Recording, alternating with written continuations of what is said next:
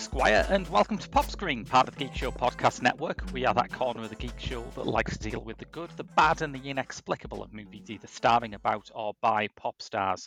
No, the podcast covers such a broad range of musical and cinematic genres, from documentaries to science fiction, from country and western to hip-hop.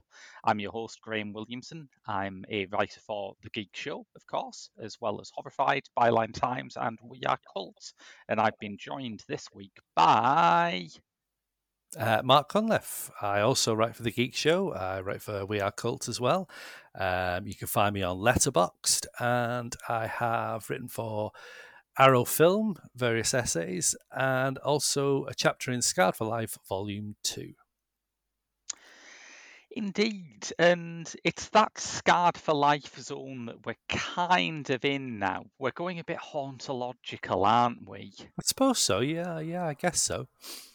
I find every BBC TV play from this era to have a bit of that atmosphere to it. I suppose because they're not exactly they're not exactly forgotten things, but they are very hard to find these days. Yeah.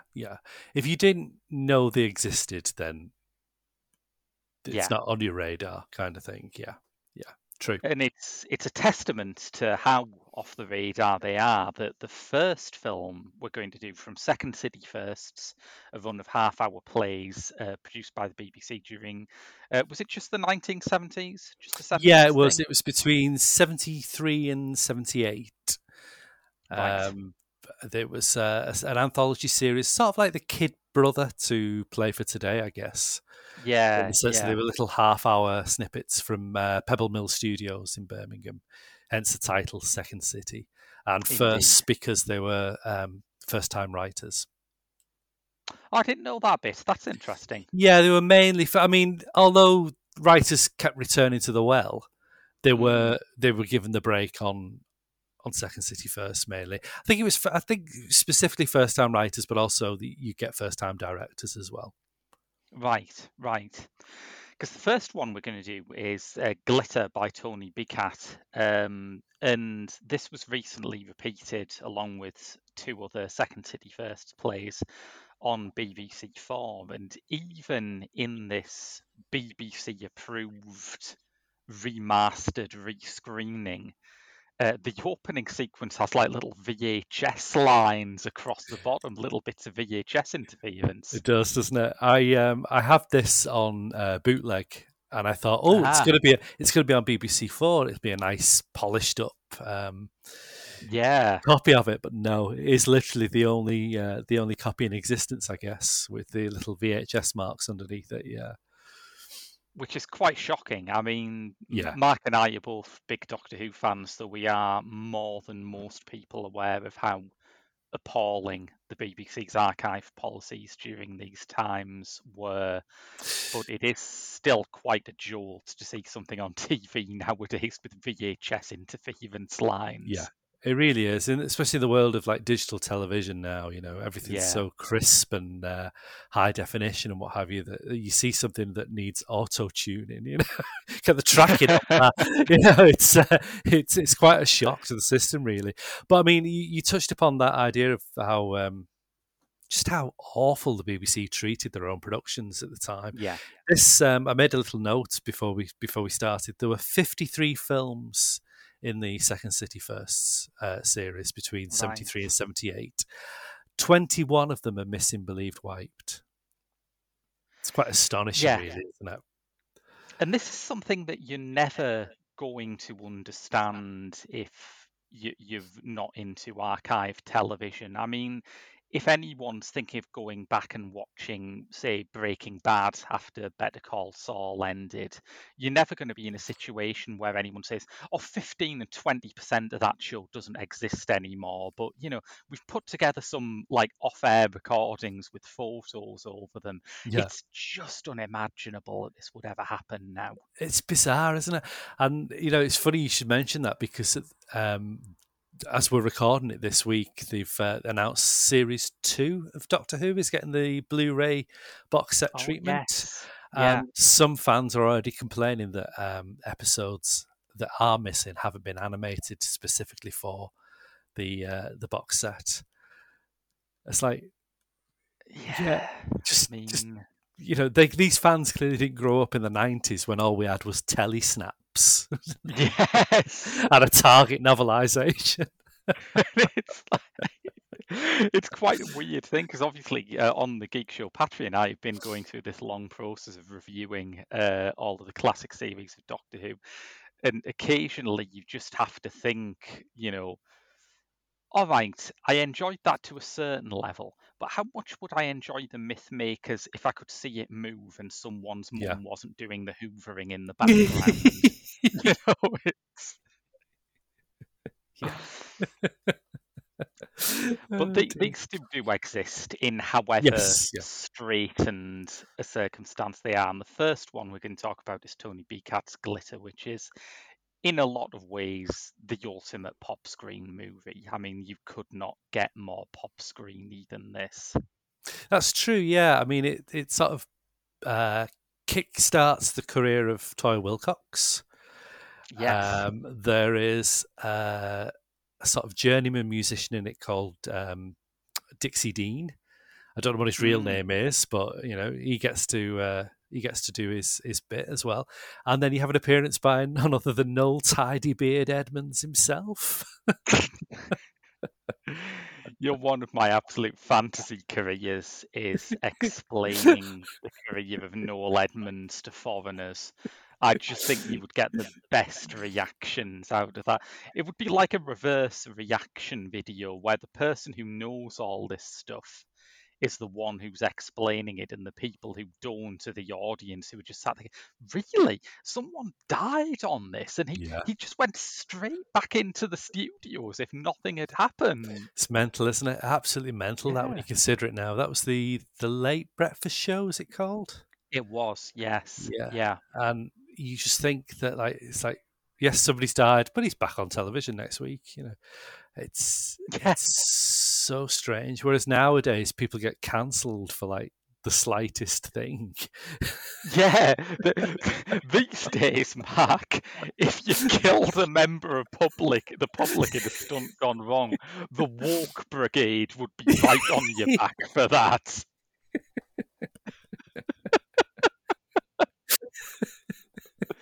But no, could you imagine that though?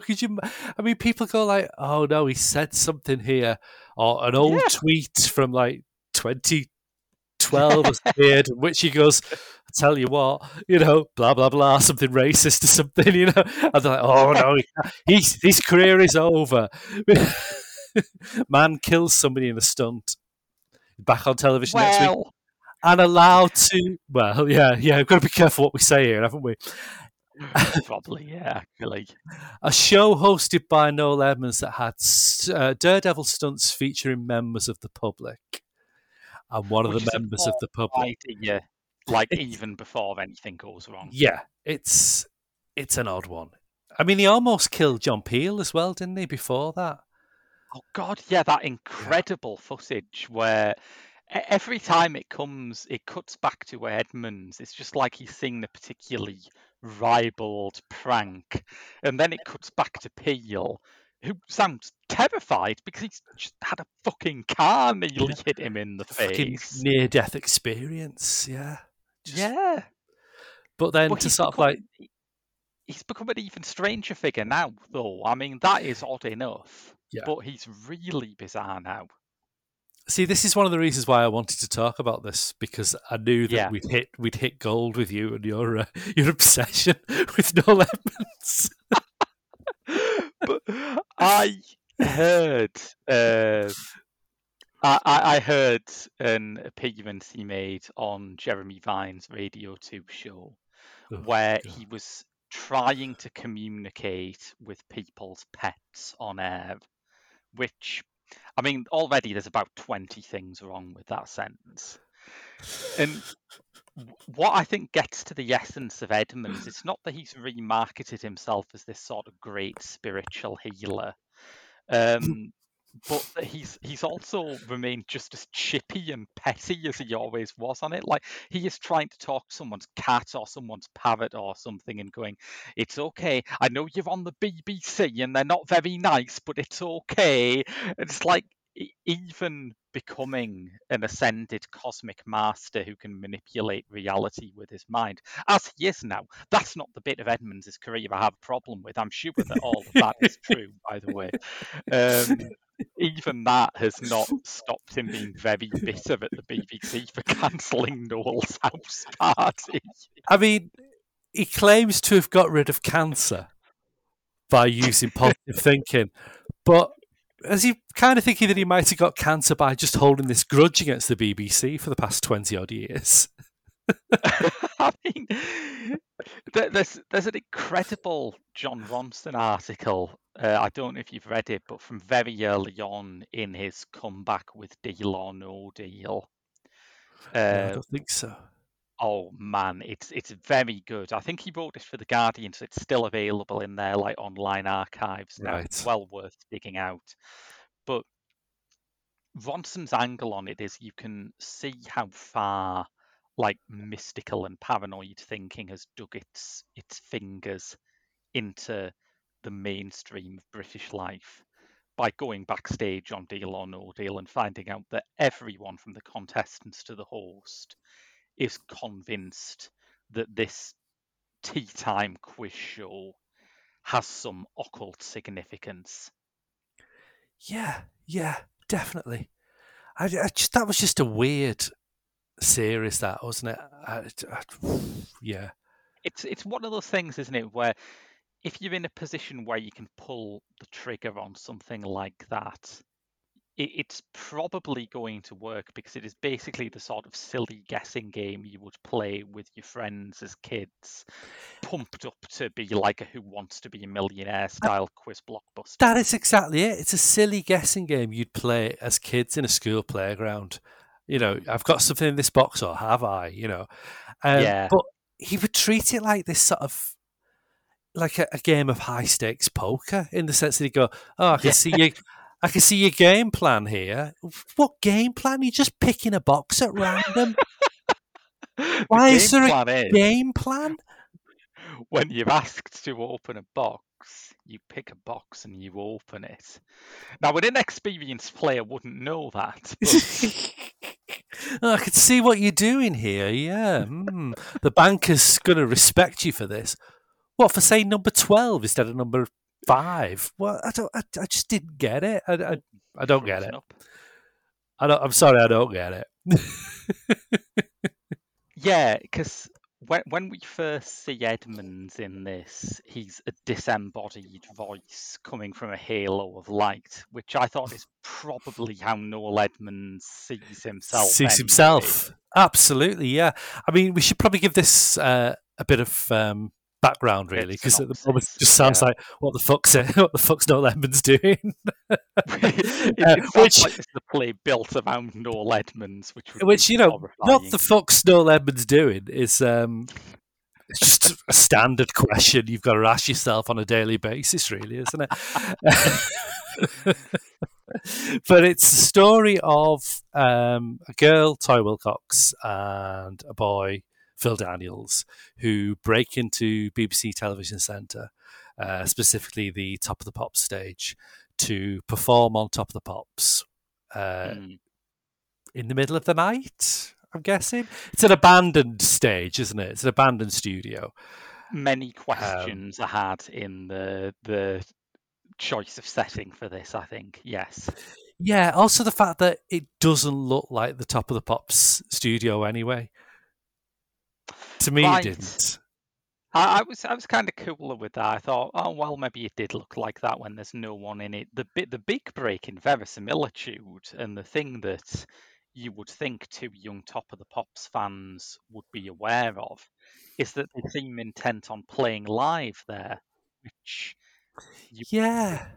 on Top of the Pops in the 70s.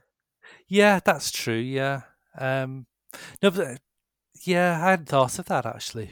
But yeah, the studio thing threw me. But I mean, how typical of the BBC though. I suppose because it's Pebble Mill. It wouldn't. That's just Oh dawned on me then. yeah. It's because Pebble Mill. It wouldn't have been Television Centre anyway, would it? It would have been. They'd have bussed them all to. All the actors would have been. Would have been Yes. on location in Birmingham. Yeah, I guess. Yeah. But it's typical of the BBC, isn't it? You write a piece about they arrive at the top of the pop studio, and somebody goes, "Well, we'll build a studio for that." I said, "No, the top of the pop studio, it's already there, guys." But just there's no budget thought gone into it, is there? None whatsoever. Although it's telling that, like you say, you don't think of it as being a Pebble Mill thing until you really sit down and concentrate on it, because the whole piece is written with that kind of romance of Television Centre in Yeah. mind, with that attitude that Television Centre is the magic place where every door you open has another of your favourite shows behind it. Yeah, and it's got that kind of dreamlike, childlike perspective in this, isn't it? When I first heard about it and read about it, I thought, oh, right, so it's Toy Wilcox and Phil Daniels. That's very punk, isn't it? Automatically, that's very punk. Breaking into the top of the pop studio, wanting to play. I mean, that sounds like a really punk half hour. Yeah. And this is nothing. Punk sort of like feels like it's on the horizon, but not really. Punk is most palpable in it, I think, whenever Toya Wilcox gets a close-up. She has that same kind of vengeful alertness in her eyes that John Higgs was writing about, was saying that, John Lydon always had when he was with the Sex Pistols. And I think I may be wrong. I do not know anything about Tony Bicat, but I do not think that the writer of this was tuning into any kind of nascent punk scene. I think all of that feeling comes from her performance. I think you're right. Yeah, I think it's telling that like the Dixie Dean character. I can't think what the character's name is. I just know the real name of Dixie Dean. He sort of turns up. He's like this drunken troubadour, isn't he? Yeah. Proper. I mean, he's less Bob Dylan and more Dylan the hippie rabbits from the Magic Roundabout. To quote a joke from, I think that's a joke from Porridge originally, so I'm going to crib that. But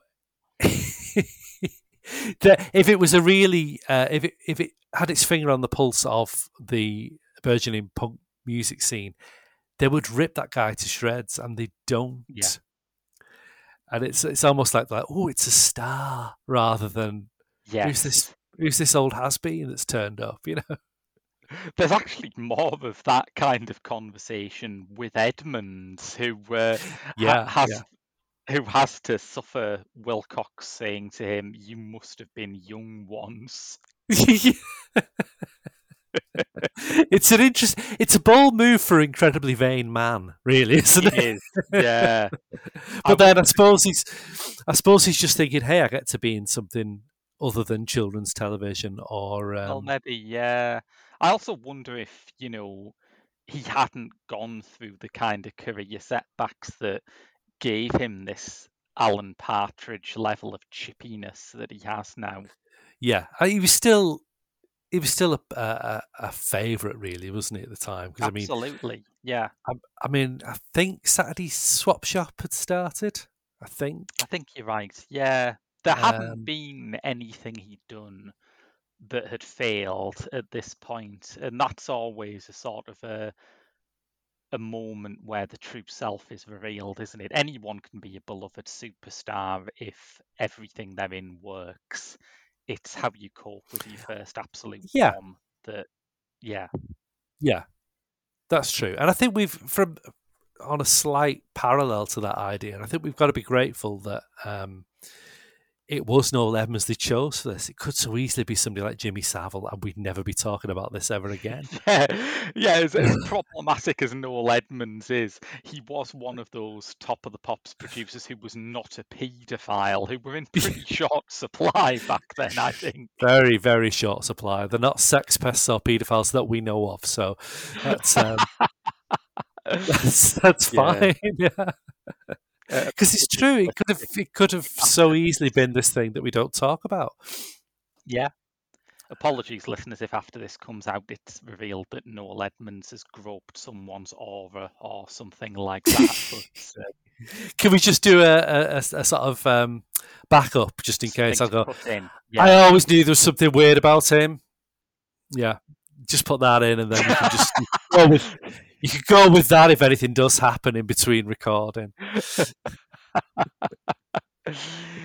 Yes, that would be one of the stages. Normally, I find it very annoying when some celebrity falls from grace and everyone's like rushing to be the first to say, "I was never a fan, never a fan." Yeah. But with Edmonds, I think I would probably struggle to resist the temptation. It's really weird, isn't it? Because he did try to make a comeback not so long ago with "I'm a Celebrity, Get Me Out of Here," didn't he? And oh yes, yeah. The rather foolish general public. Well, I suppose because they were the average age of people who watch I'm a Celebrity are probably not really Edmund's generation, so they voted him off like straight away. It's like, you fools! There's gold there. There's gold on that screen. Who knows what would have happened if like somebody hadn't cleared the dunny out that day? He could have just gone ape. I wanted it to be like Colonel Kurtz in Apocalypse Now. It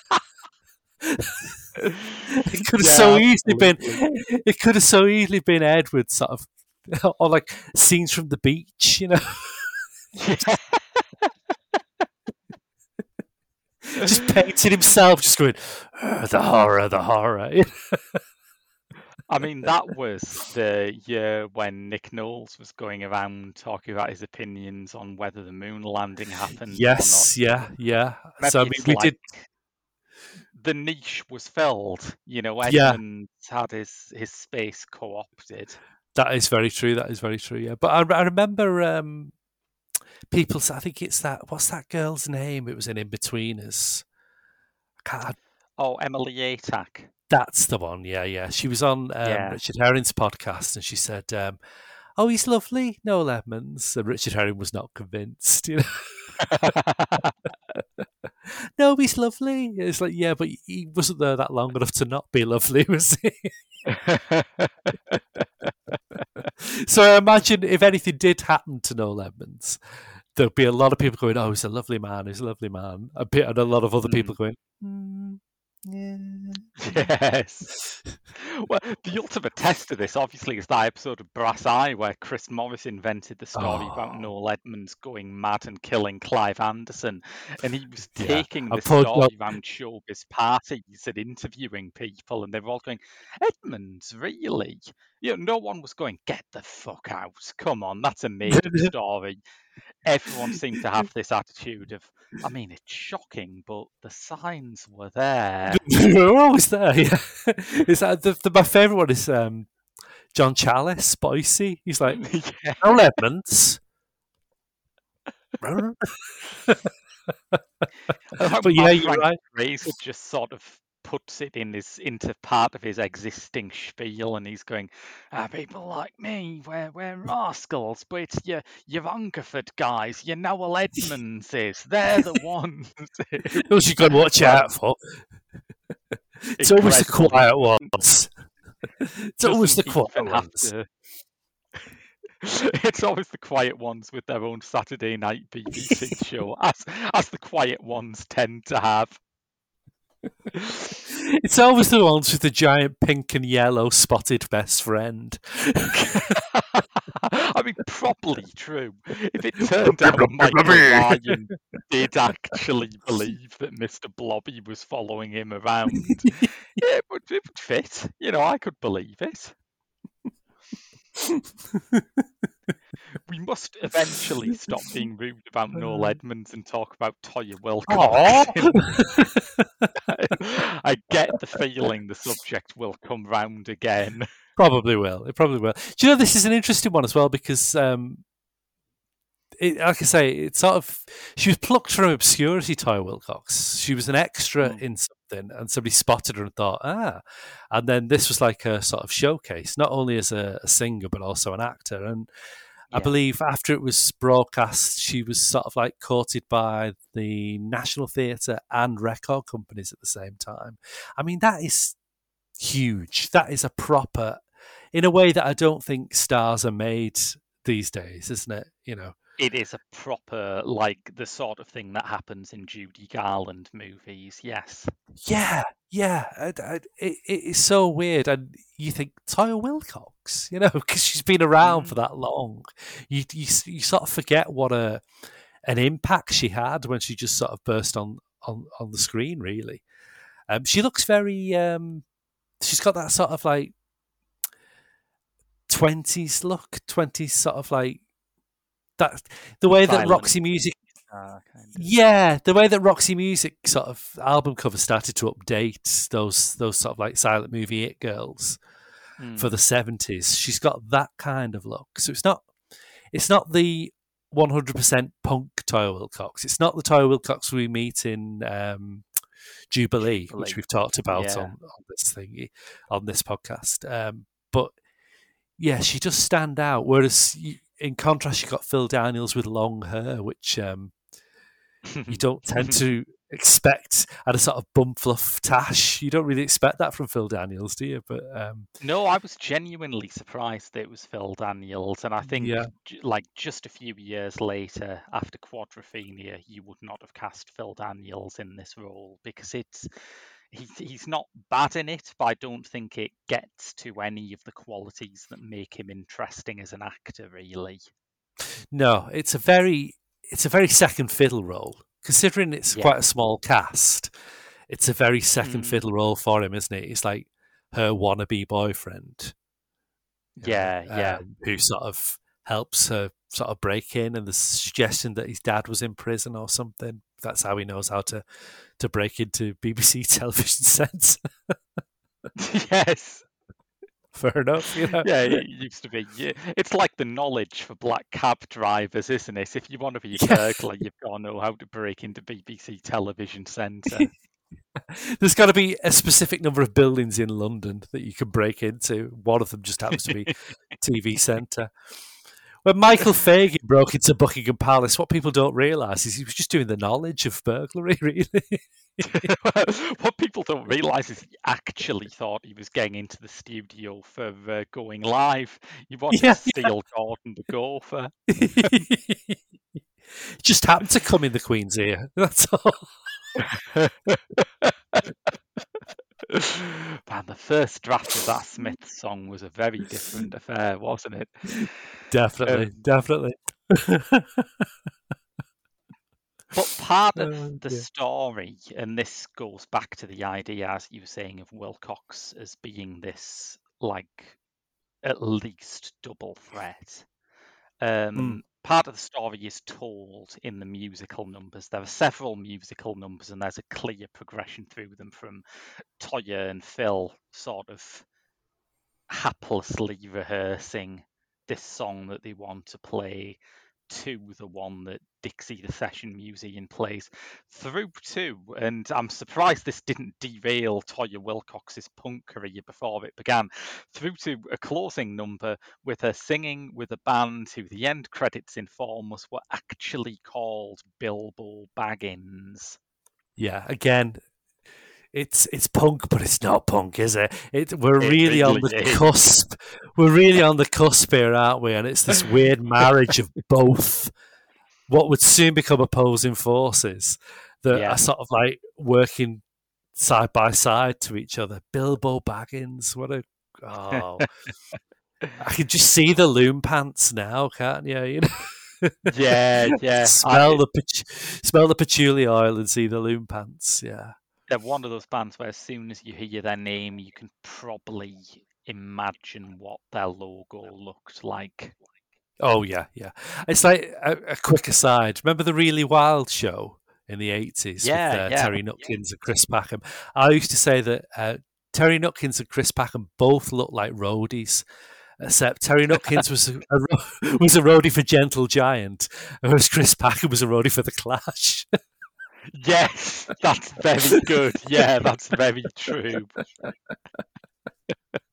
I could just see Nutkins hauling some gear and equipment for Gentle Giant, definitely.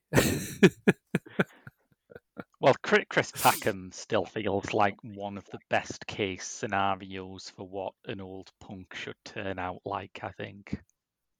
Yeah, definitely. Yeah. Yeah. He feels more punk than Toyah Wilcox does here, which is like, not in an unpleasant way, by the way. Like, I imagine that maybe if this had been, like, I don't know how popular this was at the time, but maybe if this had been more widely seen, you'd have had a few more people giving her a hard time over it when she launched a punk career. But ultimately, you watch it now and you think, well, it's an acting role. She's acting. Even when she's singing, she's acting. And I think she manages to find a voice for Sue's, a singing voice for Sue that isn't like Toyah Wilcox's own singing voice, but makes sense for that character. I think a couple of years later, she did an episode of Shoestring, which afforded her something similar, in that she was a punk singer. So she gets to act the role of the punk singer in that episode, and she also gets to perform various numbers, including one that wraps the show up. And Shoestring was always that weird, I don't know if I'm going off on one, but Shoestring was always that weird sort of cross between sort of like a hippie and a punk. You know, the whole character had that kind of weird vibe going on. He was sort of in between one or the other in a way that Toyah Wilcox singing, supported by Bilbo Baggins, just doesn't do it. yeah. Because I think that the song that she sings with Daniels, even though they are sort of fumbling through it, and that's part of the point, but she's really good singing. She has a really clear, folky, almost sort of Sandy Denny style voice, which I did not expect coming from her, but is really good. Yeah, that's true. Yeah. Did you get a handle on the story? Because I struggle with the story. It's one of those ones, isn't it, where there is a certain kind of British television play where you were half expecting the ending to be, and they all ended up realizing it was purgatory. And this is very much one of those, isn't it? It's not a naturalistic drama in a lot of ways. I mean, when you open today saying it's like hauntology, you know, there is that spooky undercurrent to this, and it's right there from like Edmonds just appearing in like a cloud of sort of light, you know, behind the spotlights and that, and this disembodied voice, and then he goes behind the set and picks up a postcard, but it's huge. Yes. And then it's dead small in his hands again. And I wonder, is it supposed to be some kind of Alice in Wonderland riff? Oh, maybe, yeah. That's the only thing I could sort of take from it, that it was some sort of Alice in Wonderland, and that Phil Daniels is like the White Rabbit or something, and because he just disappears, doesn't he? Yeah. It's nice. That's a nice reading of it, and I wish the play itself had worked that through a bit more. Yeah, because I didn't find those magic realist touches as successful as they are in other TV plays of this era. It's certainly not integrated as well as it is in the work of someone like Dennis Potter or David Rudkin, for example. Exactly, yeah. I mean, I must admit, I'm not a big fan of the writer here, Tony Becat. I've seen he did another Second City First called Trotsky is Dead, which isn't particularly great. And I've seen a couple of things from him. He did a play for today called A Cotswold Death, which is sort of like a... That's a kind of Sherlock Holmes riff, isn't it? Yeah, it wants to be this idea of like an update of the golden age of murder, but in the 80s. So you kill a guy off who owns a mansion house, but hey, guess what? He's an Arab sheikh, you know, and it's just... Yeah. It's that kind of... I mean, it doesn't mean to be racist, I'm sure, but watch now, you think... it's that attitude of like, the Arabs are taking over, you know, that kind of yeah. Yeah. undercurrent attitude that sort of happened. But it gave Ian Richardson a chance to do Sherlock Holmes before he actually did play Sherlock Holmes. So that's something. But yeah, I'm not a big fan of him as a writer, really. Yeah. I He did. I haven't seen any of his other things, but I can see it in here. Yeah. He did do a really interesting directing job on a film called Skin Flicker, that's written by Howard Brenton. Ah, That's the yeah. only thing I would. That's the only thing that I've been impressed by of his. Really, the other stuff I've seen up to now, I'm not really impressed with. Like I say, I think there is a magical realism thing at play here. The idea that she just sort of seems to just flip between the Top of the Pop studio back to her mum's kitchen. There's all that, but Yeah. it's like knitting fog. You can't really grasp hold of where the through line is in the drama, really. Yeah, and I think there's two problems with it. I think firstly that those jumps in reality aren't integrated as well as they are in something. I mean, as you know, I recently watched White Lady, the only thing that David Yeah, Rubkin had Rupkin, directed, 80s. and that covers, yeah, screenplay, wasn't it? Yes, I think it was. Yeah. Yeah, and that covers even more conceptual ground than this, but it does it in a way that feels really disciplined and unified, I And think. still really fresh as well. Yeah. Whereas this is just. Yeah. I think the best way to describe this, if you read the premise, like I say, if you read the premise of it, you think, oh, this is like a really balls to the wall, punky, let's get rid of everything in the past. It's like I'm breaking into Top of the Pops. I mean, there's even that song, "Everybody's on Top of the Pops," isn't it? It's that kind of. You would imagine that kind of. Basillos. Yeah. You'd Yeah. imagine it's going to be that kind of vibe, and what you get instead is a weird kind of episode of drama rama for children's ITV. Yeah.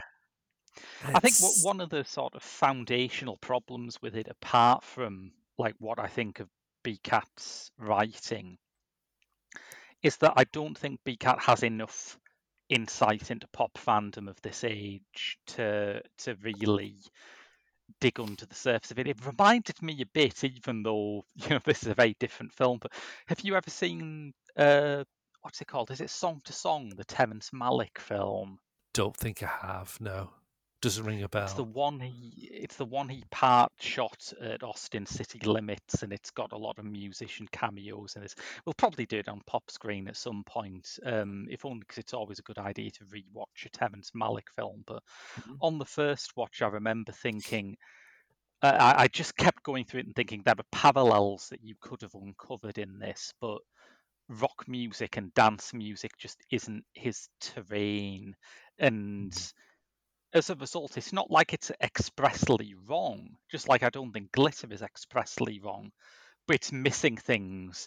You think there Yeah. are things going on at the time you're doing this that fit very well with the themes you're trying to push, and you're not getting them.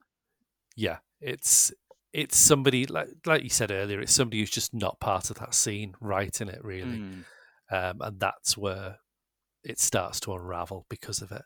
But I think there is still a lot of interesting things to it. I think every time I go back to these sort of play for today and Wednesday play and screenplay and stuff like that, I'm always just amazed at how they could manage, they could marshal resources to tell something so small. And it must have been great for actors where it's like, nowadays a good acting job is getting to deliver some of the exposition in a superhero film. But then you would open up the Radio Times and it's like, tonight's play, a middle-aged housewife has regrets while buttering her toast. And you think, well, that's just sort of, it's just you on screen for ages, and it's proper acting. It's like just one step removed from going to see them on stage when no one is even editing, Yeah. It's really indulgent towards actors in a way that I really like. Yeah, it's definitely an actor's medium at this time, really, an actor and a writer's medium, as opposed to. I don't know what you could describe it now. I don't even know if I could safely describe it as a director's medium. It's just Oh, I don't think television's a director's medium at all. I think there was a time when it was still a writer's medium, but now it's not even that. Now it's a showrunner's medium, which is yeah, horrible, yeah, deathly, yeah. in my opinion. I mean, it's funny you should say that. I mean, again, we're recording it this week. The new drama series Marriage with Sean Bean and Nicola Walker has just started. To Oh yeah, appalling reviews. Totally yeah, unnecessarily appalling reviews because I absolutely adored it. But then again, I'm a huge Mike Leigh fan, and the writer Stefan something or other. I can't think of it. It's a long Polish name. Golowitsky, something yes, like that. something He's like wrote that, isn't it? Mum and Him and Her, and they're all very Mike Leigh influenced. But this is proper sort of like play for today type drama in the Yeah, sense that it's half finished sentences and just sort of like yeah, shrugs, and there's no drama in it. It's the bits in between the drama. And that's what I love. I love stuff like that. yeah, It is buttering your toast and thinking about where you've gone wrong in life. And yeah, yeah, I could happily watch that all the time. But people yeah, nowadays are used to Line of Duty, Peaky Blinders. Nothing wrong with those shows, but sometimes you just want a bit of light and shade. You don't. It doesn't yeah. need to be explosion, explosion, explosion, urgency, exposition all the time. Yeah, I think most modern shows, it's like it's TV used to have a 5 act structure and now it's a 5 twist structure, isn't it? If there Yeah, haven't been 5 big twists by the end of an episode, everyone comes away feeling cheated. but it's getting so cliched though now. I Yeah. think it's so run to the ground that Mm. you see anything with a star in it now on television. You think, well, he's going to be dead by the end of episode 4 at the very latest. Yes. And true enough, it happens. You're like, right, okay, fair enough. Yeah. It's so predictable, and somebody's got to hit a reset button sooner or later. And unfortunately, I don't think Mm. the reception that Marriage has got so far, I don't think that's the reset button. But it should be. It absolutely Yeah. should be, and we should be making things like Second City Firsts again. It's Yeah, because shocking. the only people who were permitted to do this now are Reece Shearsmith and Steve Pemberton, and they're doing a fantastic job on it, but they can't do it alone. No, that's it. I mean, they are doing. Don't get me wrong; they are doing a fantastic job on it. But Yeah, even I'm absolutely. thinking, some recent episodes of Inside Number Nine are just showing signs of fatigue to me.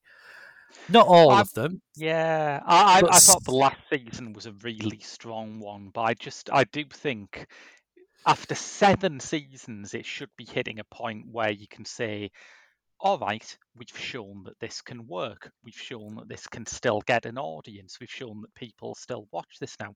Why not throw the doors open? Why not have something like, as you say, Second City Firsts, where young writers are given a bunch of restrictions and you say, there you go, if you can work with those restrictions and on a tight budget, we'll make your script. That yeah, sounds like the ideal way that television should work to me, and yet it doesn't. absolutely. But I think the thing is as well, it's that idea of going to the unknown. Young writers, Mm, untested writers, yeah, they won't dare do it anymore. Whereas yeah, Reece Shearsmith and Steve Pemberton, their names, they know what they're getting. They know they're getting a certain script from them. They know they're getting them on screen. So it's yeah. it's familiarity, and they don't realise that breeds contempt in the long run.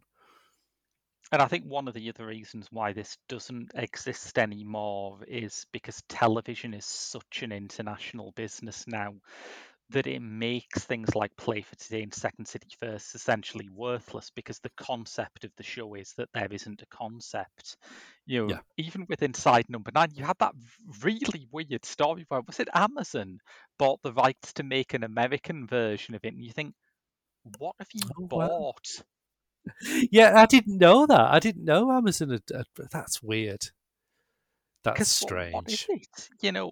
The only concept in Inside Number Nine is deliberately throwaway. The fact that every episode is set inside something that's got a 9 on it is totally irrelevant to what the show is actually about. Yeah. But nevertheless, you have to assume the richest man in the world has just paid top dollar for exactly that. Suppose so, yeah. But I guess even that as a concept as such, because they'll say, "Oh, do you remember the Twilight Zone?" Yeah. So, but I mean, the genius of that show is that it doesn't always give you that. It will play around with its format. I mean, one of the ones I really enjoyed recently, and you could have nod your head as soon as I say it because you're just going to know. I knew you'd say that, but it's Love's Great Adventure from about two series back. I'm going to shock you. I'm going to say I love that episode too. Hey, that to me is like watching. That's like a Ken Loach inside Number 9. Yeah. So I mean, there was no twist. There was a twist, yeah, but there was no sinister going. I remember listening to the podcast after it because they do an inside Number 9 podcast, don't they? And they were saying about how they reckon it's going to sort of mess with people's minds, that it is just a straightforward story about a loving family trying to get a damaged, addicted son back into the fold.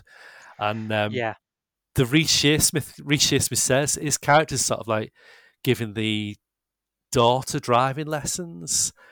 He said, "I know that I'm going to come in and be like, oh, she's done very well, and people are going, oh, he's going to be a creepy, seedy paedophile uncle, isn't it?"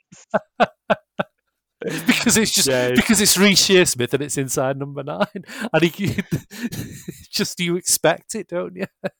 But that tone, that thing, which is one of the, even as you say, when it doesn't occur, that's one of the strongest elements of the show, that dark comic aspect. That's one of the things everyone associates it with. And that isn't part of the format. That's just what Shearsmith and Pemberton like to write. Yeah. And it's such a sort of light formatted thing that I don't know how you could make a TV producer see dollar signs when it's not people who, as you say, have this incredible track record. It's if me and you, say, two people with no background, went to the BBC and pitched that very same idea, you'd never get it off the ground at all. It's because they did. It's because they did League of Gentlemen before it.